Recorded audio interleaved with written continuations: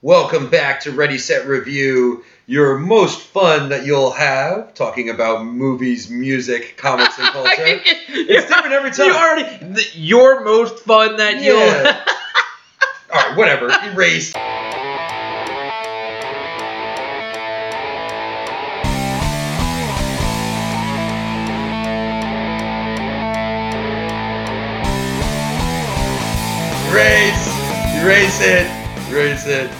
Erase it. Oh, well. No, maybe not. Alright, so we're going to get into it. So, welcome to Ready, Set, Review. I'm Anthony. And I'm Matt. One day, I'm actually going to script this out. It's so great. I hope you never do. It's funny. My boss actually came to me, and he made a whole training around it, and actually getting a chance to, kind of have...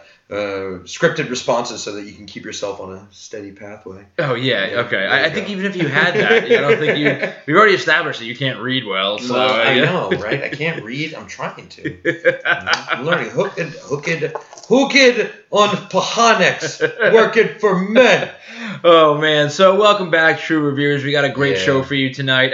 We're going to dive right into it because the first thing we want to talk about are the Oscars. Yeah. And not because we watch the Oscars or because we care about anything that happens on the Oscars, because we've made it very clear that it's a waste of fucking time. It's a stupid fucking thing to even care about. Lots of pandering. I know. Just I don't want to call it fan service. It's fan service. But it is fan service. That's all that it is, you know, and it's ugh.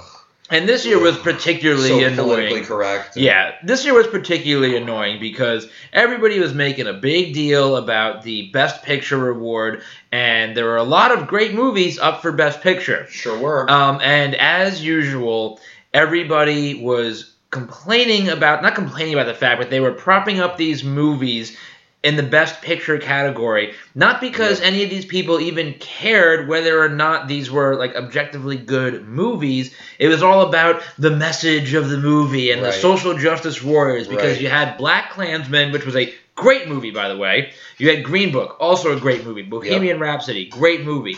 Roma, great movie. All these were great movies. Panther. Yeah, Black Panther, right? And yes, of course there's something to be said for the message and the representation behind a lot of these movies.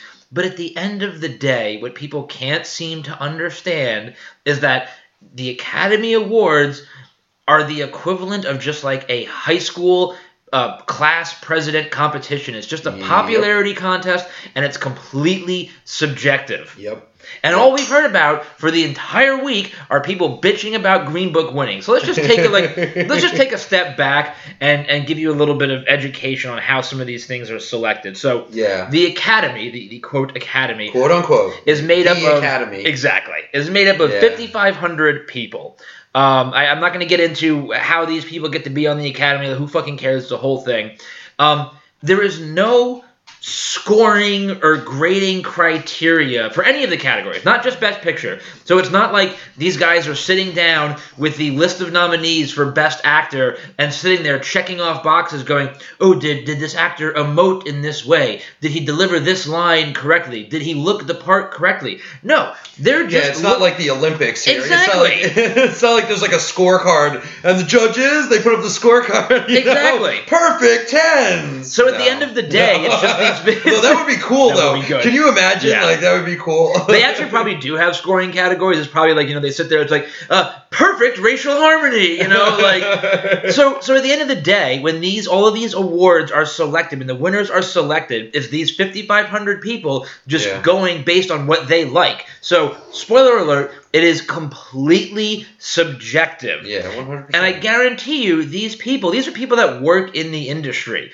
They're concerned with the types of things that us, the fans, are concerned about. I go to a movie to watch an enjoyable movie. Yeah. If that movie sends me a message, great. If it doesn't, but it's still a good movie, also great. I don't care. No, the whole point of going to a movie is so that you can escape from reality, right? And you get this opportunity to be in a character's shoes and to live their life, to be able to imagine yourself having superpowers or being in a just a touching situation, even like the Green Book, right? Exactly. I think that that's an important part of the movie business that I think is getting a little bit lost, right? Oh, it totally you know, is. And it's one of the reasons why, you know, the biggest movies in that do the best in the theaters are all of these movies that are these big budget blockbuster comic book movies, right? Or these world-ending movies, because you want to imagine yourself as a superhero. Although the Upside did very, very well, Yeah. right? And again, it was a touching story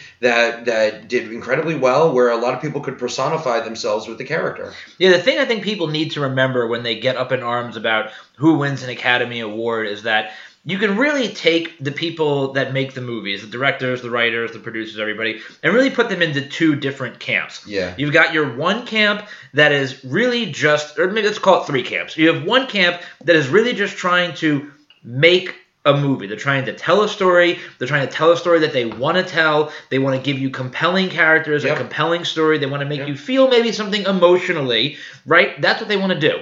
Then you've got your second camp of people like your Michael Bays. They just want to make movies to make money and have big, shiny explosions on screen. And that's fine. Right. There's nothing wrong with that. There's nothing wrong with that. There's a That's market fine. for that. Yeah, there absolutely is. There's And then a you've demand got, for that. and then you've got your outsider crowd, your guys like Spike Lee, who they are making movies with the not the sole purpose, but I would say the one of the main purposes is to send a message, to get some sort of message out there, Yep. whether it's a social message or anything along those lines. Yeah. And that's what Spike Lee is known for. And he does it really well. So for a guy like Spike Lee, who was notoriously angry at the fact that Green Book won the Best Picture, for him to make such a bitchy little stink about it because it essentially didn't do enough to draw attention to racial issues in the country, that is the dumbest fucking thing I've ever heard. Yeah, and you know, to that point, I actually, you know, you mentioned that it is a good movie, and it is a good movie, Black Klansman. Yeah. But I actually had a number of friends of mine who are interracial friends, and they did not like it at all. They did not, you know, the ones that I thought would like it the most and would be the biggest fans of it really didn't enjoy the movie, didn't think it was that well done. So I'm actually really glad you brought that up, because the thing that Spike Lee appears to be complaining about in Green Book, I don't even think he accomplishes in his own movie. So Black Klansman, just real quick, is a story. It's based on a true story, and it's about I'm forgetting the character's name. I should look it up. But the first black police officer on a Colorado police force who just happens to be able to infiltrate the KKK, right. And he gets paired with his partner is a white Jewish guy. Played by Adam Driver in the movie. Actually, the guy that plays the main character is Denzel Washington's son. He's so good in the movie. Yeah, he's great. He's great in the movie. Yeah. So if you actually watch the movie, the most emotionally tense scenes, the scenes where the most of the plot is advanced, are actually done by Adam Driver's character. Yep. So for me, when I was watching the movie, again, I wasn't looking at it with any sort of lens. I just wanted to go and enjoy a movie because I like Spike Lee. I like his movies. I do too. I've been a big fan since I was a kid. And the thing that a lot of people always complain about is this white savior trope. And I think that Black Klansman has the white savior trope in it more so than a lot of other movies I've seen, because if you actually watch it, Adam Driver is the one because John David Washington, Denzel's son, Ron Stallworth, that was the character's name, Ron Stallworth. Because Ron Stallworth is black, all of his interactions with the KKK happen over the phone. Right. Adam Driver is the one that actually goes and portrays Ron Stallworth when he physically meets with the KKK. He is the one throughout the entire movie that is arguably in the most physical danger. There's actually this incredible scene where one guy is trying to, one of the KKK guys is trying to prove that Adam Driver's character is actually Jewish. And it's this hilarious scene where he's like, you got one of them Jew dicks with the skin on it. And it's this great scene where Adam Driver bluffs his way out of it. And he's like, wait, what, do you want to see my dick? Like, you want to whip my dick out right now? You're some kind of gay? It was such a well done scene. So anyway, my point is, the movie is brilliantly done. It's a great movie, but for what people are complaining about Green Book, Black Klansman doesn't do it any better than Green Book did. So shut up. Yeah, and Green Book was just as an Italian American, the Viggo Mortensen's representation of an Italian American was just so cliche, and I just really didn't enjoy it at all. Like it was very cliche. You know, it's funny. I got a chance to watch Desus and Mero's new show that's on Showtime, and they do a hilarious sort of recap of like the entire movie and everything like that, and it's absolutely. It's absolutely hysterical, and it was just so spot on with the way that the movie was, and it just I don't think that it deserved Best Picture either. I don't think it deserved Best Picture, but then again, I don't think BlacKkKlansman deserved Best Picture. I don't know, you know. Yeah, and I agree, and I'm glad you mentioned the stereotype performance of the Italian guy because, you know, guys like me and you, like, when we see that all the time, it doesn't bother us, like, you know, like, whatever, it is what it is, but you will never, ever in 10 million years in this day and age hear somebody complain about that in a movie. Nobody will ever come up and say, this is an unfair representation of Italians. Right. Even though at that time it was a pretty accurate representation of Italians. But who the fuck cares? It's a movie. Yeah. Yes, it was based on a true story, but, you know, based on a true story doesn't mean it needs to be 100% factually accurate. So the point is, all of these social justice warriors that are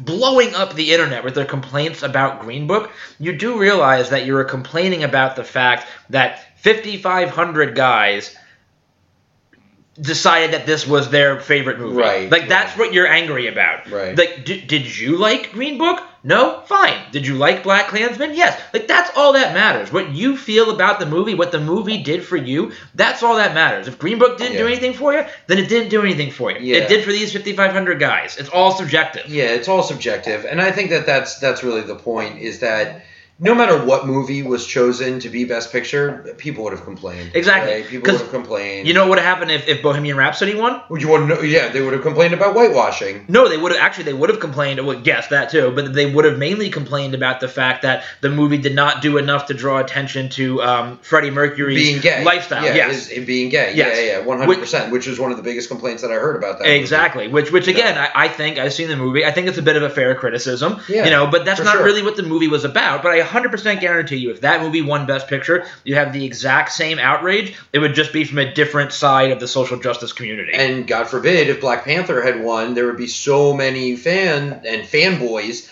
who are up in arms saying that Infinity War should have won. Exactly. Right? If they were going to choose a comic book movie, because Infinity War was, let's face it, it was way better than Black Panther. Definitely. Black Panther, don't get me wrong, it was an amazing movie, you know, and it had some great characters. Michael B. Jordan was absolutely outstanding in that movie, right? And but, you know, does it deserve to be in the running for Best Picture? I don't think that it did. It just, I don't think that it was like that incredible of a movie. Whereas on the opposite end, I do think that Infinity War was. Exactly. Yeah. So like at the end of the day, it's just a matter of for the entire day, 2 days even after the Oscars, I couldn't read any news. I couldn't go on The Hollywood Reporter. I couldn't read Variety or Deadline, all the stuff I normally read, because it was nothing but outrage over the Oscars. Yeah. And for us, the amount of time that people waste complaining about this stuff is you could be spending your time better elsewhere. Yeah, 100%. Yeah. We're all here to watch movies, to enjoy them. We're here to get a bit of an escape, tell a good story, And I think that's exactly the point and the problem with these award shows, is that they're just not what they used to be. Yeah. You know, they're really not that fun. You know, you get the fashion element, you get the event element of it, you get, a chance to talk about movies, but it just seems more and more like a lot of people don't care, like it's just a lot of pandering, right? And that it's not really that great of a show, although, everyone is also talking about Lady Gaga and Bradley Cooper and the amazing performance that they gave at the Oscars. Oh, the eye fucking? Yeah, and but again, they're in a role, they're on stage, they're, come on, people are buying into the kayfabe way too much, right? People are believing, things that they want to be. They see these fake things. And they want them to be real, right? Like, people want Lady Gaga and Bradley Cooper to get together because, this movie was so great, and they would make a great couple, and they have such chemistry together, right?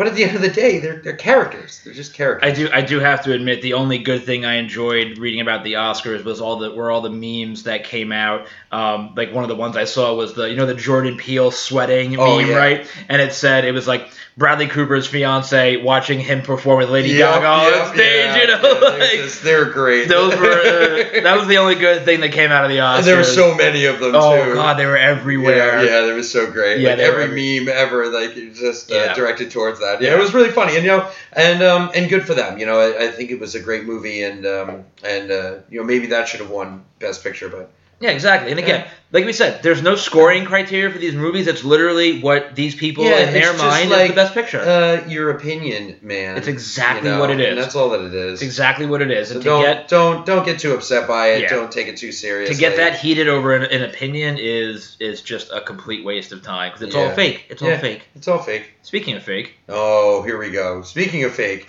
We're going to have a very controversial show tonight. Yeah, tonight is going to be a little bit controversial, and I really like it. And it actually kind of comes full circle for us because if you go back and you listen to our first episode, the pilot episode that we had for the show, we talk about what is kayfabe. I just used the word kayfabe, and what is that? And for those of you who don't know what kayfabe is, if you never got a chance to listen to the first episode that we did, kayfabe is essentially the blurry line between what's fake and what's wrestling and what's real.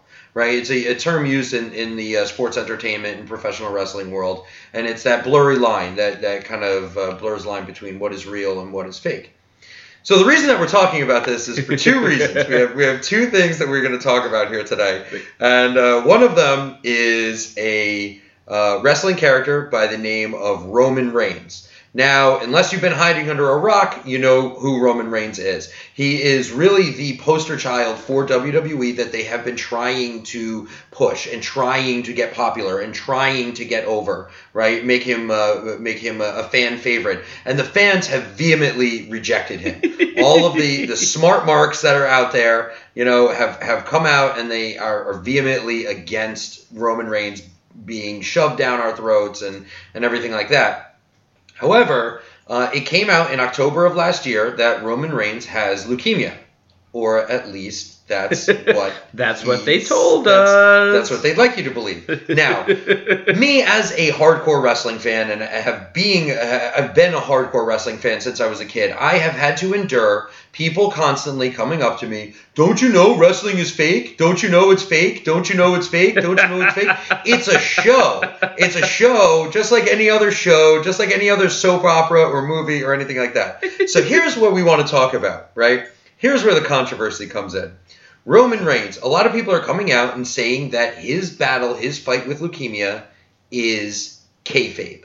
Right? It's fake. It's a WWE storyline. Well, and we speculated about it on the first episode when he literally first just announced it because not only did we speculate about it, but I went on record and I said if Roman Reigns returns right before WrestleMania, you know it's kayfabe. It's kayfabe. WrestleMania is 1 month away. Yeah, literally 1 month away. And this past Monday on Monday Night Raw, Roman Reigns returned to action. 1 month before WrestleMania. Coincidentally, right after he was done filming Hobbs and Shaw. Also. Which brings up just another point. I mean, how was he able to... Hobbs and Shaw is an action movie. He clearly looks like he's in an action scene or a scene that is very physically exhausting, at least, let's say. How... He threw a spear last night. He looks like he's in great shape. He looks like he hasn't missed a day in the gym or maybe just a couple days. Yeah. He looks a little smaller, but not really. Yeah. He looks like he's lost maybe a little bit of muscle mass, but I don't really think he has. And the whole thing is very questionable. I'm not gonna lie. Yeah, the whole thing is it's very suspect. Especially with like you said, the timing of it. Like, how perfect is that timing where he's been gone for the last few months. And we are literally 1 month away from WrestleMania, and he makes his big return. And you have this character that you've been trying to make a fan favorite and have just everything that you've tried to do. You've had The Rock come out and try and endorse him. You've had him winning and beating all of these major characters, right? Brock Lesnar and really just dominating the scene and being that person that can kind of, carry the torch, so to speak, despite the fans not really wanting it, right? So what is the only way that you can take a character like that and make it so that he's a fan favorite? Matthew. Yeah. Have him survive a life-threatening illness. Not only a life-threatening illness, but how about a life-threatening illness that WWE constantly comes out to support or to bring awareness to and to support children, right? WWE, which I think was actually a really good thing for them, they still have an active partnership with Make-A-Wish Foundation, but they have actually decided to build their own charitable donation, which they call Connor's Cure. Just for John Cena. Well, yeah. Well, I mean, the guy was granting 300 wishes a year, right? The guy's a workhorse. He's incredible. So they create this Connor's Cure, and so they fight against cancer. They fight against, pediatric diseases, right? And that's really the whole point of it. And it's such a touching thing that WWE does. And it's something that gets so easily overlooked, right, by what the content of their storylines is. Right. And now you have this person who's a main good guy who comes out and he is the benchmark. He comes out, I beat cancer, you can beat cancer too. He's the person that kids should look up to, should believe in. I think, in my opinion, it is brilliant storytelling. Oh, yeah. It's brilliant storytelling. It's absolutely incredible. It's the way that wrestling should be, and it really is something that really blurs that line. And it goes back to making kayfabe exist again. Yeah. Whereas, especially at the end of the 90s when we got so far away from kayfabe because of the internet and because of everything else, because there is so much information out there that, you don't have that blurred line between fakeness and the entertainment anymore, or the reality and the entertainment, right? You only, it's too much of that reality when really you're just, that you're watching a show, that it's entertainment, and so you want to have that blurred line, right? Yeah. This is a great example of it. Now, here's the question. Is it kayfabe? Right? Is it kayfabe? Is it real?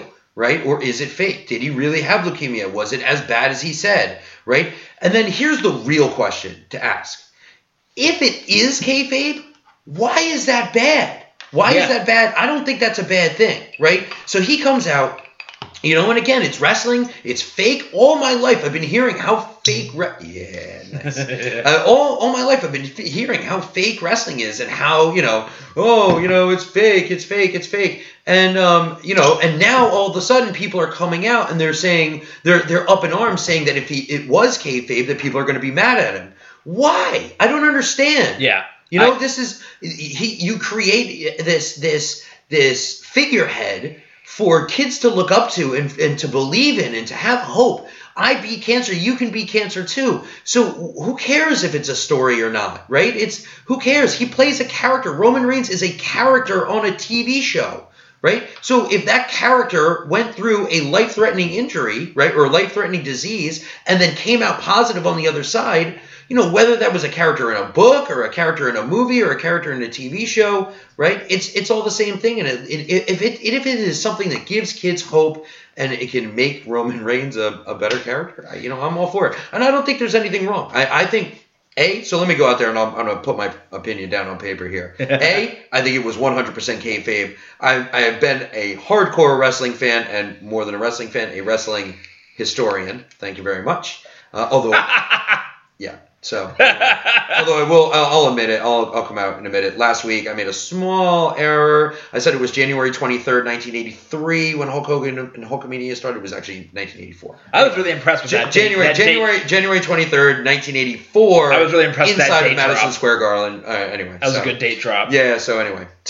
I just had the year wrong, off by 1 year. But anyway, so back to the story at hand, right? So Roman Reigns, right, is it kayfabe, right? And then if it is kayfabe, if it is fake, right, why is that bad? I don't think that it's bad, right? I think he's coming out, he's presenting a positive picture, and he's really trying to do something that WWE doesn't have anybody else to be able to do. Yeah. Right? Like they had John Cena, and John Cena was the figurehead for so long. John Cena is getting too old. John Cena is not there anymore. They need someone to carry the torch. Roman Reigns is that guy. He's been that guy for a long time. They've just needed a way to get him over.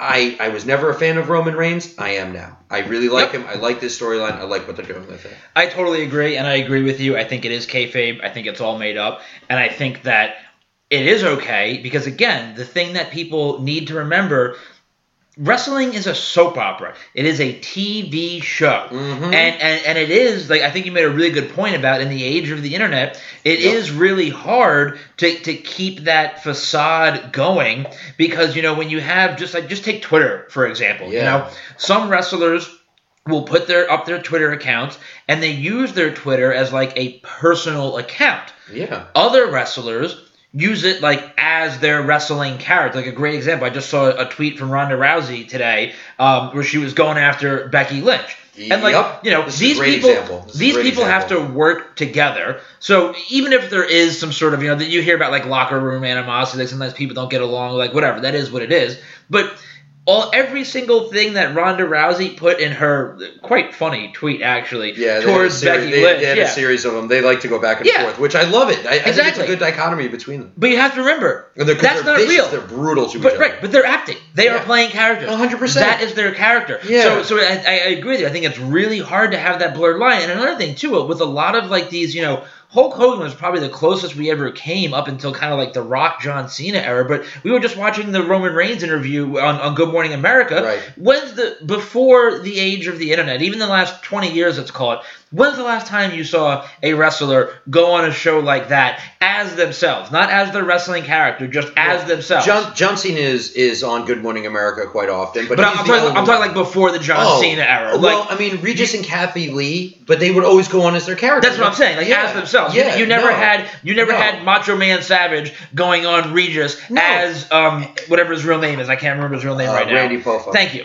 Anytime these guys would go on these shows, they would be on as their character. They were always in character. That doesn't happen anymore. They go on as their real selves. So, like, to your point, it makes it so much harder to do these kind of really good storylines because people no longer just see wrestlers as their wrestling character. They see them both as their wrestling character and their real life persona. Again, with all these like these fucking reality TV shows. Yeah. The goddamn Total Bellas and shit. And you think that it's real, and it's not real. Same thing with the Kardashians, same thing with Jersey Shore, same thing with the Vanderpump Rules. Yeah. Right? They're all playing characters on TV, right? They call it reality TV, but it's not reality TV.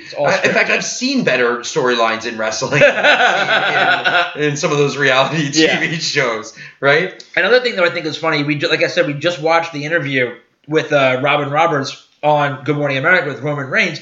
He came out and he talked about it. Anthony and I watched the entire thing. It was only like a 4-minute interview.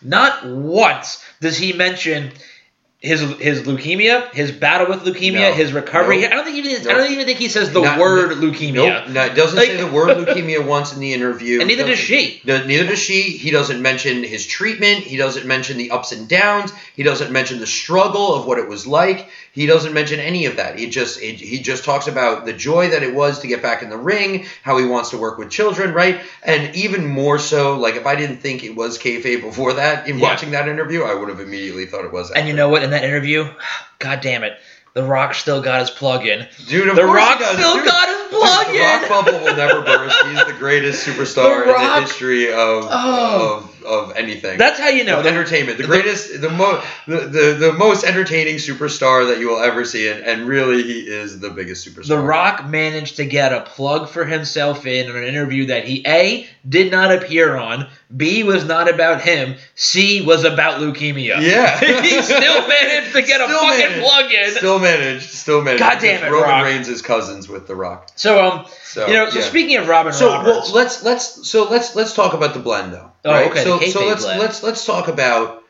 appropriation. Right, you know, you hear this term appropriation that's thrown around where people will appropriate cultures. Right, there was Google's definition real quick. There was that tweet on the internet that came out earlier last year when a girl was going to prom and she wore a traditional red Chinese dress to her prom.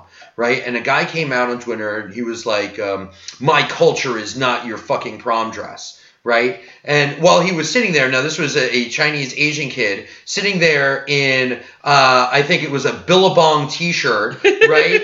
and skater shorts and a backwards like Billabong hat, right? So he's talking about appropriating culture while he's standing there in American culture, right? Appropriating my culture. Yeah, wearing garb. So like the whole thing was just hypocritical and stupid. As it always is. As it always is, right? However, there is a seriousness about appropriation, right? And when you try and appropriate things like leukemia, right? Whereas you try and appropriate the feelings that somebody who had cancer has, right? You lie about having cancer, right? Like, that's a bad thing. But Roman Reigns is a character. He's not lying about it. He's playing a part, right?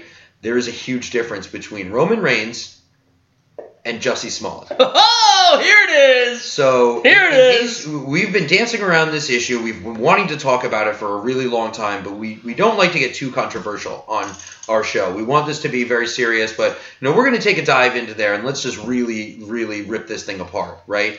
And so this is a new segment we call the Kayfabe Connection. The Kayfabe Connection. So the Kayfabe Connection, right? So Jussie Smollett came out and he claimed that he was had a brutal attack happened on him, right? So Jussie Smollett, obviously an actor on Empire, came out and he said that there were these two guys, didn't say whether they were white at the time, didn't say whether they were white or not, but he alluded to the fact that they were white, said they were wearing MAGA hats, said that this is MAGA country, right? He said that they put a noose around his neck, that they doused him in... Wait, an unknown chemical substance. Right, an unknown chemical... And he came out and did this whole convoluted story, which we have now found out to be a lie. Now, here's the difference. Because Jussie Smollett, at that time, was not playing a character. Yep. Right? This is something that, if there were two white guys, who were even in the vicinity, right? This is something that could have had detrimental repercussions, right? Where people could have gone to jail. Like, I fully on belief that Jussie Smollett would have been that person that got on the witness stand, pointed to the people who were on who were being prosecuted, and would have said, "Yep, those are the ones who did it," when it was a complete fabrication and falsehood. Well, because he definitely did not expect those two brothers to flip on him like they did in a heartbeat. They were like, heartbeat. As soon as somebody mentioned jail, they're like, "Oh, nope, this guy paid us to do it." No, I'm not going to jail for him. And I remember they only got paid $3,000. Yeah, and I remember even from the very get-go when they first announced the story, and it wasn't just us. Everybody had suspicions about it because if you listen to his original story, and if you just look at it for 1 second,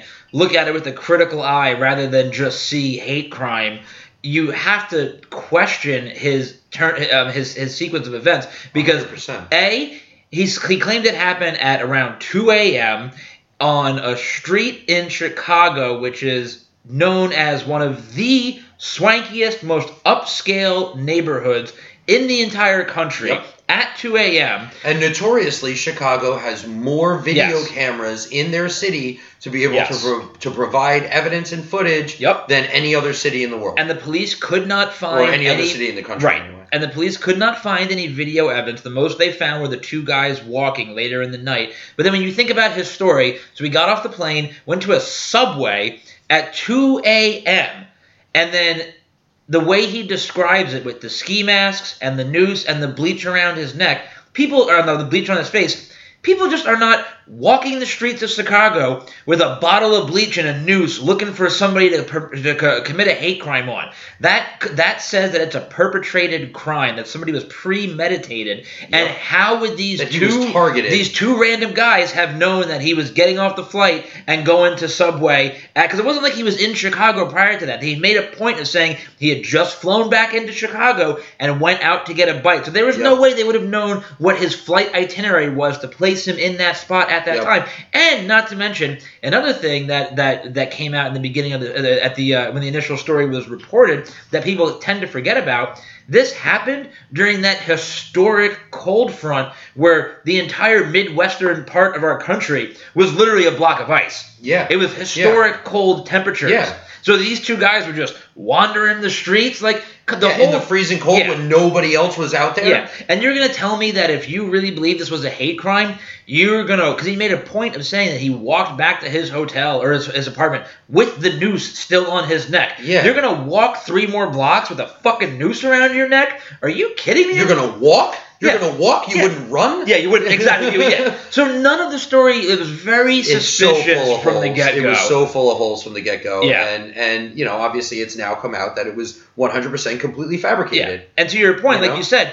that is not him playing a character. No, just the opposite. And with the tension we have in this country right now, whether it's warranted or not, around these type of things, like, just, I mean, let's get real serious for a second here. How fucking irresponsible can you possibly be to do this? Whatever your motivation was, I don't care what his motives were, this is like the single most irresponsible thing I've ever heard of anybody doing. You know, and it's 100% appropriation. And the people that it hurts the most are the people who actually have experienced hate crimes, right? It degrades what happened to them, right? And I have the same feeling about women who accuse men of rape and when they are falsely accused, right? Because for those women, those poor women out there who have experienced that, it absolutely degrades their experience, right? And it makes you know, this belief, and it gives ammunition to all of the haters out there to say, oh, it didn't really happen, or to continue that cycle of inappropriate behavior, right? Yeah. And it's just, it's absolutely horrible, right?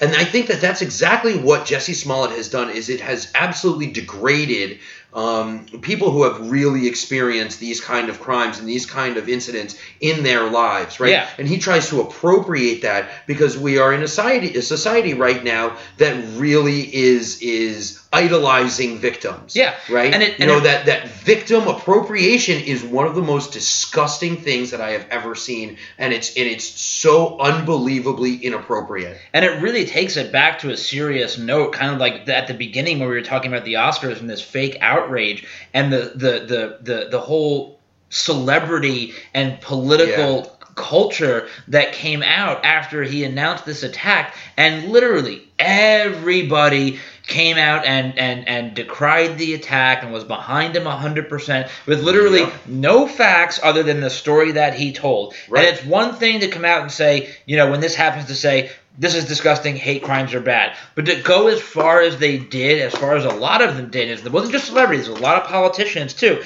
They all look like fucking idiots right now because they blindly believe this, quote, victim, where, you know, the last time I checked, we have one of the most effective and democratic justice systems in the entire world. Is it perfect? No.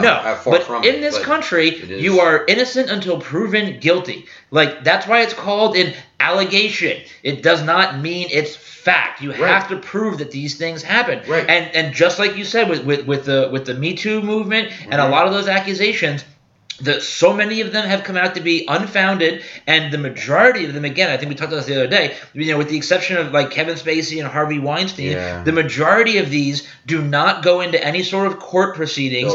No evidence is collected, nothing like that. But these people are still having their lives destroyed just because of these allegations, and it's really not that fair. And it does, I think, more importantly, take away, like you said, from the people that are actually truly victims of some of these crimes. And it takes away that innocent until proven guilty. You know, there were a lot of people who were coming out when Jussie Smollett was first being accused of fabricating the story. Like, oh, what happened to an innocent until proven guilty? What happened to innocent until proven guilty? Well, what happened to innocent until proven guilty? With like, there could have been two people that people would have been up in arms, would have already decreed that they were guilty, right, without them even being proven guilty, right?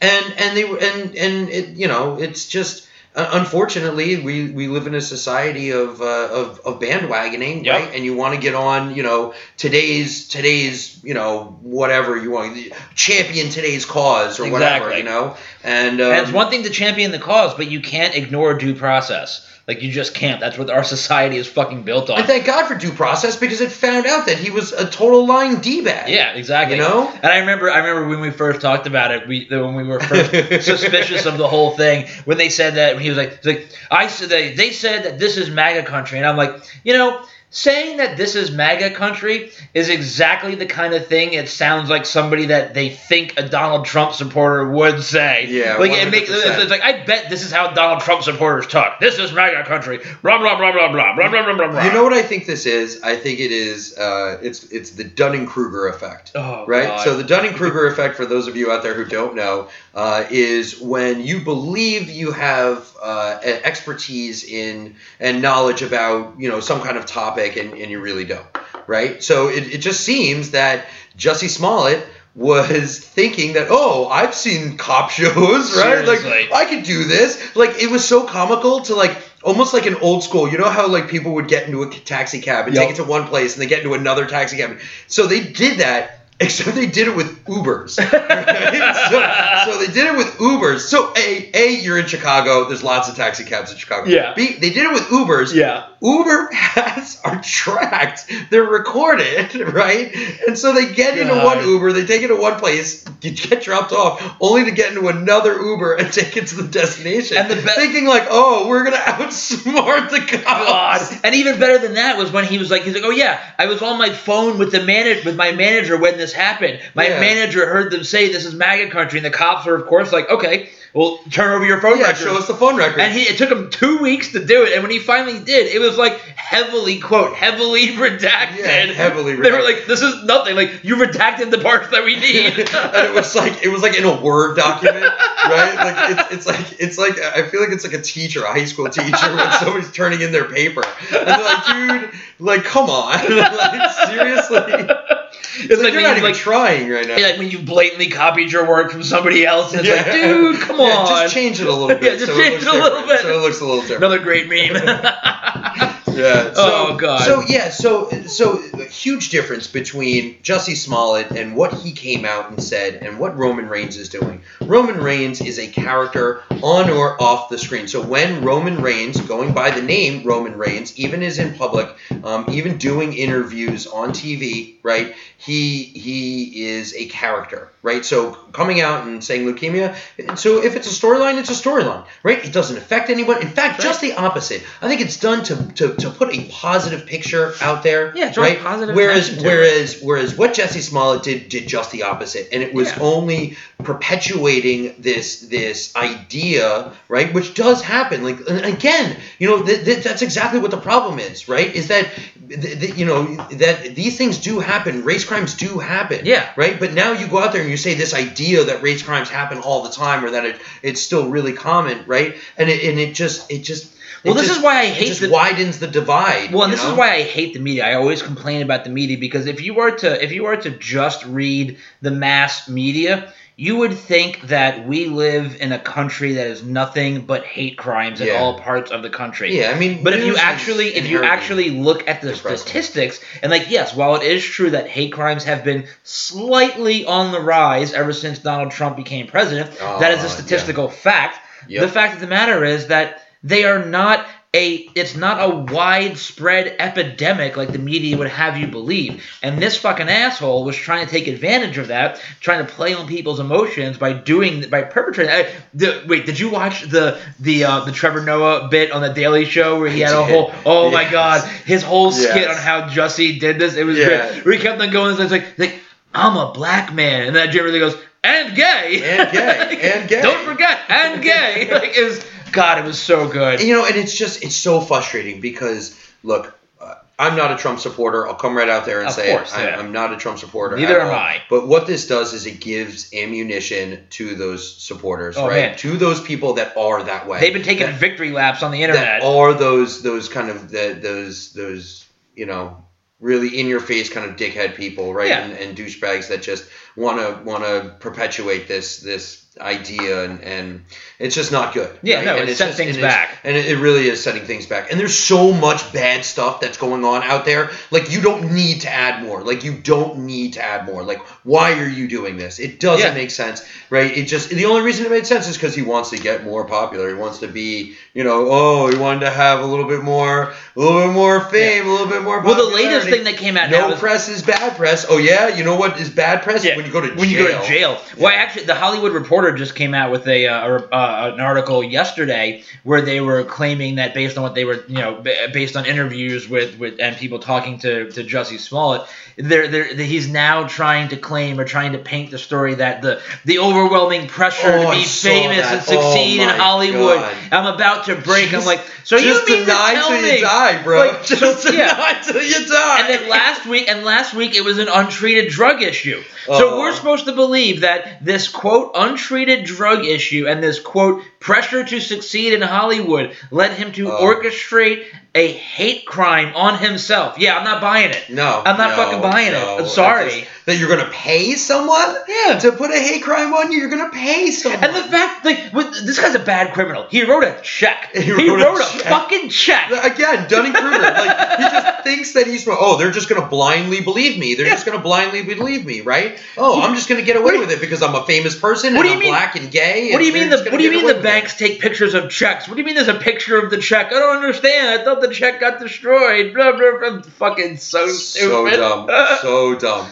Oh my god. Just absolutely the dumbest thing that has ever happened, and it's absolutely terrible. Yeah. So while as I do think Roman Reigns kayfabing a leukemia storyline, I think it's a great thing. I think it's a great story. I think it puts him in a positive light. I think it gives something for the children who is WWE's target audience. Yeah. I think it gives them somebody to look up to, and it gives them hope, which is one of the most powerful things that somebody who is in that situation can possibly have, is hope and that belief and that reason to keep on fighting, right? And Roman Reigns is now that figurehead. And quite honestly, I think that's something that even if it is a storyline, which it 100% is, but whatever. Definitely is. When even the fact that it is a storyline, right, that it's a great thing to get behind. And that's a great message, right? Whereas on the opposite end, Jussie Smollett coming out and lying and trying to appropriate being a victim, right? And trying to just get that victim sympathy,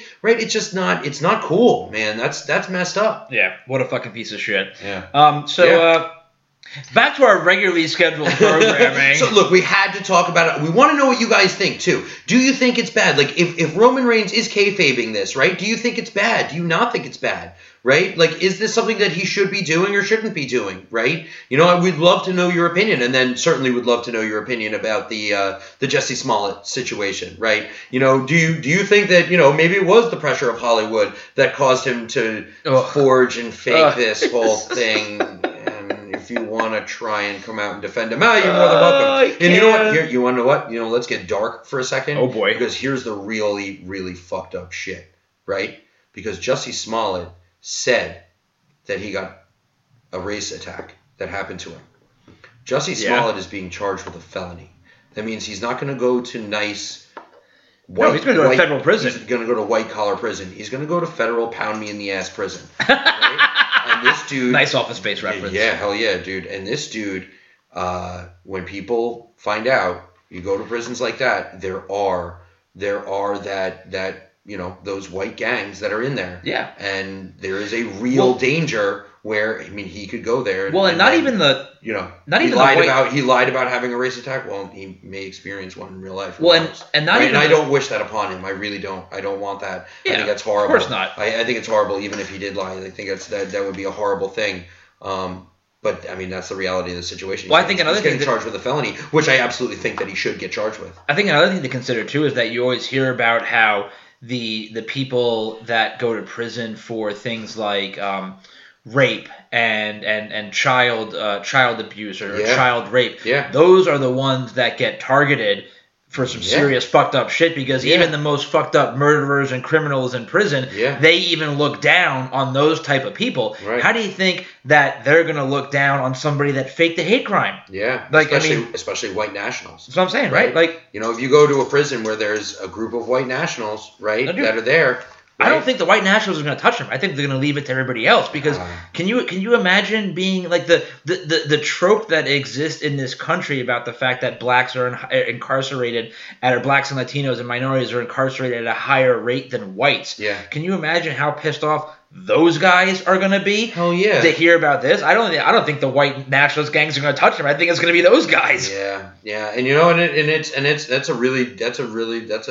that's a horrible situation, right? It's a horrible situation. But then again, good thing we never got to that point. But if there were, let's just say, two random white guys who were just walking around, right, and then they got accused, and then were put on trial and everything, and had their life ruined, right? Even just being charged and being on trial, right? Yeah. Just being accused with that, right, would have been so detrimental to who they were as people that, that it would have been a horrible situation. They would have had their character judged, right, immediately, and it would have been a horrible thing that quite possibly could have ruined people's lives. Yeah, no, totally. It definitely could. And it could, I mean, it could have ruined if the two brothers didn't flip on him. Yeah, 100%. Could have 100% ruined their lives. Yeah, they would have gone to jail. Yeah, and then, Nigerian brothers who are here on visa, right? And so they would have gone to jail. I thought they were born here. Were they? I think I remember reading in one of the news articles they were born in Chicago. Oh, I thought I read that they were here on visas. I'm not sure. Yeah, I honestly don't remember. I'd have to double check. I'm not sure, but I think I remember saying they were born here. But either way. Yeah, anyway. Absolutely horrible. Yeah. Absolutely terrible. All right, so let's get back to positivity. Yeah. Let's get back to what this shows. So we talk about culture, right?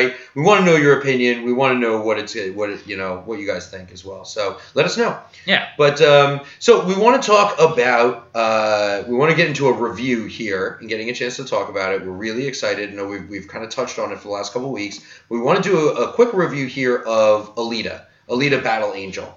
Right? So Alita, great movie, came out, at least I thought it was a great movie, got mixed reviews from a lot of the critics, as well as a lot of the fans. I thought it was great too. Yeah, so you went and saw it just this weekend. I loved, obviously I've come out and talked about how I went to the live action event, I went to the Iron City experience, I watched the anime right before going to see the movie, so I'd love, what was your opinion on the movie? For me, this is really simple, and I'm just going to go right after the critics here, because a lot of the critic complaints were that there was too much going on, too much happening. That it was trying to set up the next movie and blah blah blah, this, that, and the other thing.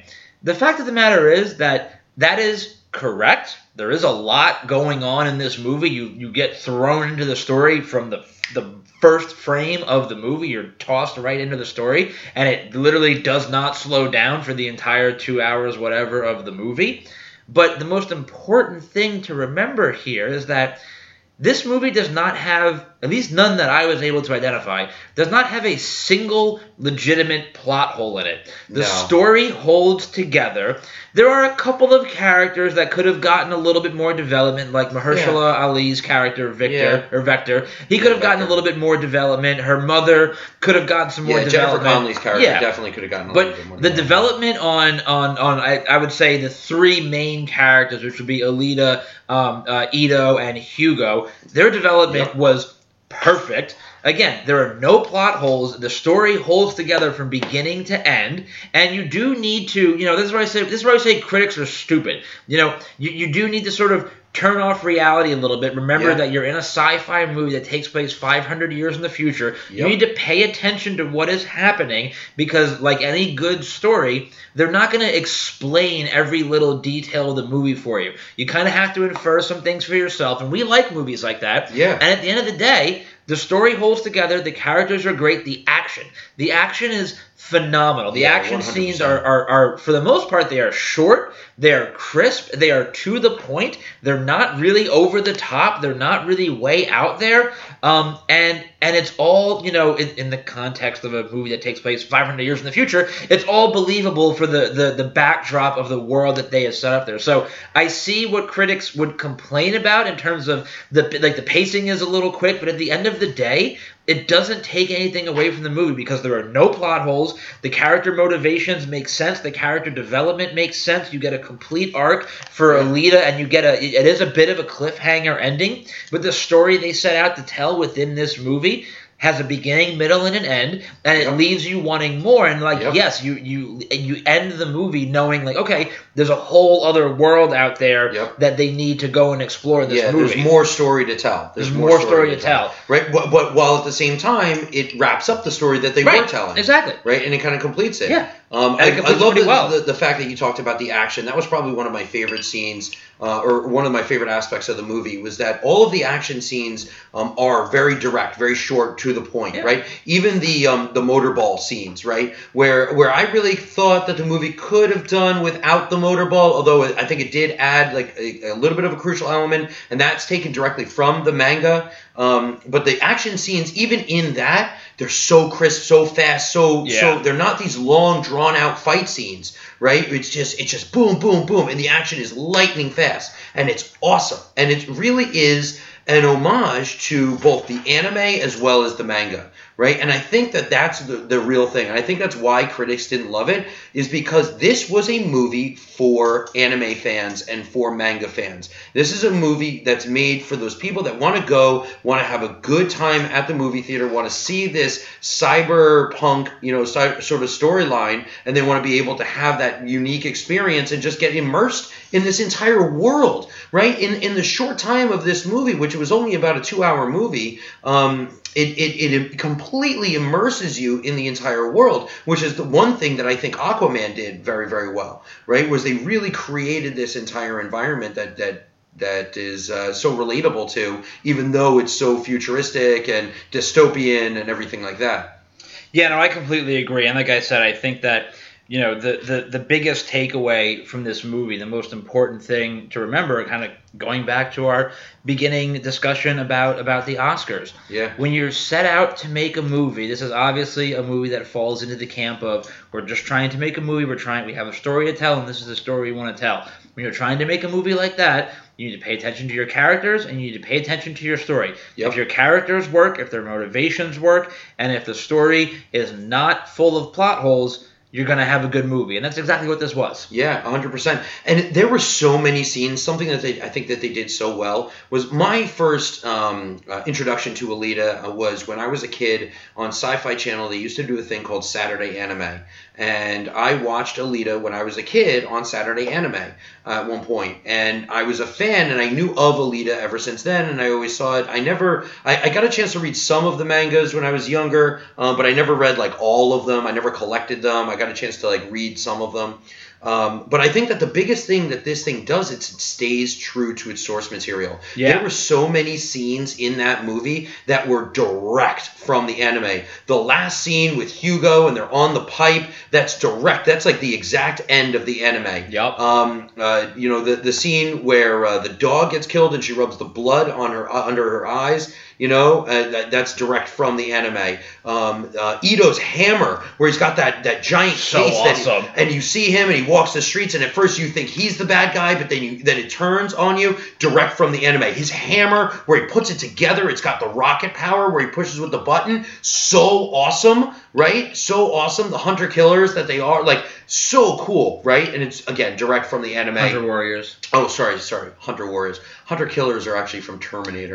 Yeah, the HKs, yeah. I'm sorry. It's very easy to get those futuristic sci-fi cyborg movies. Essentially, they're bounty hunters. That's what they are. And Actually, in the manga, you're called bounty hunters.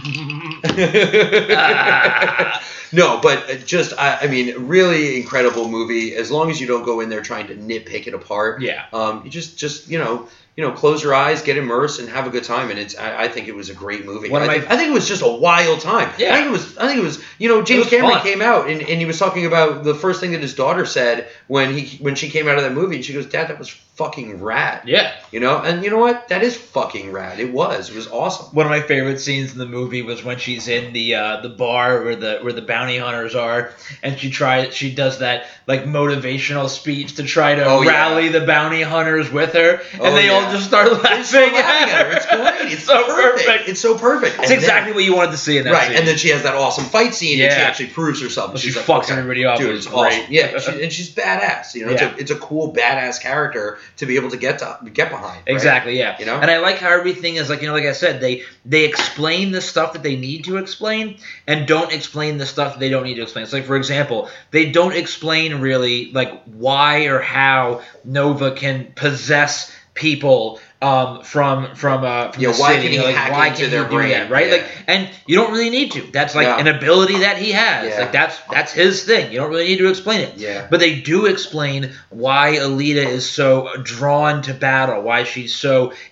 always looking for a fight, more or less, why she's so naturally a gifted fighter. And they explain that, and again, it works. Like the way they explain it, the context of the story, it all works, and it makes for a really good story. Yeah, and they did it in a very short and concise way as well, right? Where it's not just that they're trying to ham-fist this, right? They give these little short backstories and scenes, and right? they draw it out across the whole movie. Across the whole movie, and then she finds the other body, right? Yeah. That comes directly from.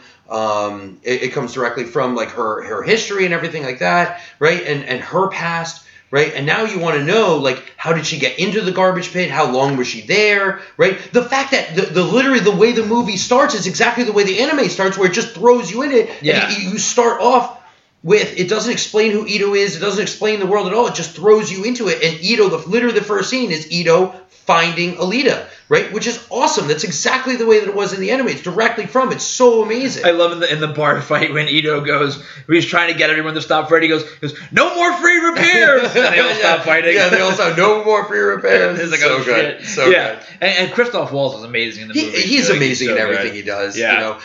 And Mahershala Ali, even though, like I said, he could have gotten a little bit more screen time. He was great. That was fantastic. definitely something that I was a little bit upset about. I definitely think that his character could have been fleshed out. Yeah. Could have made him a little bit more dominant as the evil bad guy. Exactly. Especially seeing how well he did in Luke Cage as Cottonmouth. Yeah. Because he was phenomenal as that villain, Cottonmouth in Luke Cage, and I really wanted to see him sort of channel that again in Alita. And like I said, and he's such a good actor. Yeah. It almost seems like a waste. Exactly. Yeah. So he was a little bit wasted, but again, even though he was a bit wasted, you got just enough of him to keep the story moving. Yeah. It wasn't like Black Manta, and Aquaman, No, that was just pointless. Completely wasted, you know? Like, so we think that this was a good movie. I think what it comes down to, we were saying this before, I think critics just don't like anime. Yeah, I think that they don't, and no matter what, especially with a big movie like this, sometimes they just want to get on, they just want to get on and just kind of, nitpick it, right? Like we talked about last week, where the reviewer from the New York Post came out and was talking about, do robots dream of bigger breasts? So stupid. Fuck so that stupid. guy. What an idiot. Actually, it was a woman. Oh, it was a woman? Yeah. Really? Yeah. Oh, okay. Well, like, whatever. Fuck her. She's an idiot, too. She writes for the New York Post. Like, what does she know? Yeah, come on. Oh, the Post. Oh. No, that's what I mean. Yeah. The Post. If there's a hierarchy of quality newspapers, right? I think the Post is, not really close to the top. That's definitely for sure. not. God. Okay, well, as we always do each week as we get near towards the end of the show, we're going to do a little segment that we like to call Winner of the Week. All right, everybody. So last week we talked about how the Train Your Dragon was going to take the top spot. We were obviously 100% right in that. It crushed everything else at the box office. Absolutely did. Now this week is an interesting week because this week it'll be the second week for How to Train Your Dragon 3. I think we all know that after last week's performance, Alita is going to be out of it. Yeah, Alita will definitely be out of it. There are two movies coming out this week, two in particular that we want to talk about, that I think make for the first time this year, make for a bit of a tight race, or could make for a tight race. Yeah. So the two movies that we're talking about are Greta and Tyler Perry's Medea Family Funeral. Yeah. So right off the bat, the Tyler Perry movies, whether you like them or not, I don't particularly like them. They always do well at the box office. They do. They always do really well at the box office. They're always very funny. I'm actually a fan of the Tyler Perry movies. And this movie is opening up on just under 2,500 screens, which is not that many. Not that many. Yes, for those of you out there who really have no concept, usually a big release, you're talking about being over 4,000 screens. Yeah, exactly. So this is literally on 1,500 screens less. But it is a Tyler Perry movie. Correct. And is that enough to beat How to Train Your Dragon in the second week? I'm not so sure. I don't think so. I'm not so sure because think it is. I don't think it is either because How to Train Your Dragon for the weekend. Wait, let me see. Where's we need our fucking social media intern. Yeah, where the heck? We don't have social media intern Jackie. We don't have social media intern intern. Okay, here we go. The total for How to Train Your Dragon as of February 27th was $65 million. Crushed. Absolutely crushed. So I don't think Alita has made $65 million in America. I know they have in China. Yeah, in China. Yeah, they have in China, but they haven't made it here. So that's more or less the first weekend. Let's just call it $65 million the first weekend. Yeah. Now, movies always have a bit of a drop-off on the second weekend. Is the drop-off going to be big enough for Medea to take over? I don't think so. I think it would need a $40 million drop-off to be able to be beaten by Medea. Because I think Medea is probably going to open up to like maybe $25 million, maybe. Yeah, I wouldn't be surprised. Between 20 and 25. I think that's a good estimate for where they're going to end up. But now here's the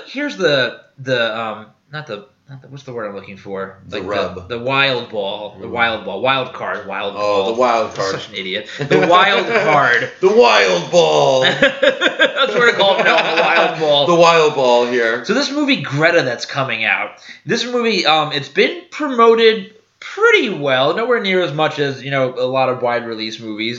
Coming out on just about the same number of screens as Tyler Perry's movie is. This movie, if you've seen the trailer for it, it looks fucking terrifying. Like a really good. It goes back to what we've talked a lot about before. It looks like a high concept horror movie, and unlike some of those other high concept horror movies, this one has a little bit of. It's not A-list star power, but Chloe Grace Moretz is the main actress in this movie, and while I wouldn't necessarily call her an A-lister, she certainly has a very dedicated following of fans. Yeah, and I think that.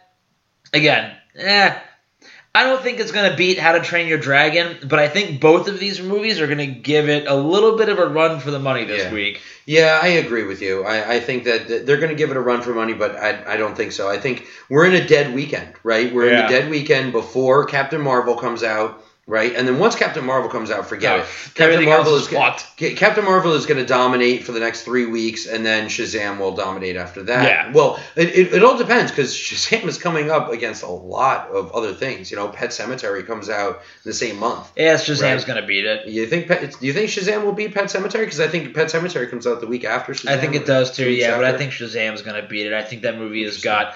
I think that movie's got enough hype that. Plus it looks good. It looks good. Yeah, it looks really good. But then again, that's what I thought about Batman vs Superman in the first trailer that I saw of that. Hey, I fucking told you that movie was gonna suck. I told you from day one. I know that movie was gonna suck. When I saw the second trailer, I knew it was gonna suck. Yeah. But when I saw the first trailer, I was super hyped. Yeah. I told you from day one. So yeah, I think I'm gonna go with How to Train Your Dragon 3. I think it's gonna take the weekend. I think it's gonna win the weekend. Yeah, I think so too. I think you're right on that one. It'll be an interesting battle, I think, this weekend. But I think at the end of the day, How to Train Your Dragon is definitely going to take it. So we'll see. We'll see when we record our next episode next week. Yeah. And we were a little controversial tonight, a little serious. Yeah. Definitely. Nice. Normally I always say I don't want to hear your fucking opinions because you're always wrong. But on some of the controversial stuff we talked about tonight, I would love to hear your opinions. I definitely want to hear your opinions. Is it kayfabe? Did you like the kayfabe connection? Is it kayfabe or not? Roman Reigns? Yes. Jussie Smollett? No. Tell us what you think. I would love to hear more about it. Do you think that Roman Reigns is kayfabe? Do you think his battle with leukemia is fake? Do you think that if it is fake, is that a bad thing? Right? I want to know all of that. Let us know what you think. I don't think it is. Why is it any different? People talk about wrestling being a soap opera, right? It is. And again, this is something that I said in the very first episode, right? You can go back literally to 18 weeks ago or 17. What episode are we on? This is 18. 18. Yeah. Episode 18. You could go back 18 weeks ago, right? And you can hear us talking about Roman Reigns when this first happened, right? And I even said this, right? Why is it a bad thing? If this, people talk about this being a soap opera, right? Yeah. And wrestling is just a soap opera. How many soap operas have you known where they've done a heart failure storyline or a brain cancer storyline or a tumor, the brain tumor, and almost every single soap opera that ever existed? Exactly. One of the main characters has a brain tumor and then comes back. Yeah. Right. Yeah. It's like procedural nighttime drama 101. Yeah. Everybody's got a disease. Everybody's been raped or something. something. Like it's all it all comes down to that. So yeah, so go on, tell us what you think. Go back and listen to all of our previous episodes. We're up on Spotify, we're up on SoundCloud, Ready, Set, Review. Follow us on Instagram, like all of our shit. Tell us what you think, and make sure you tune in next week. Stay tuned, true reviewers.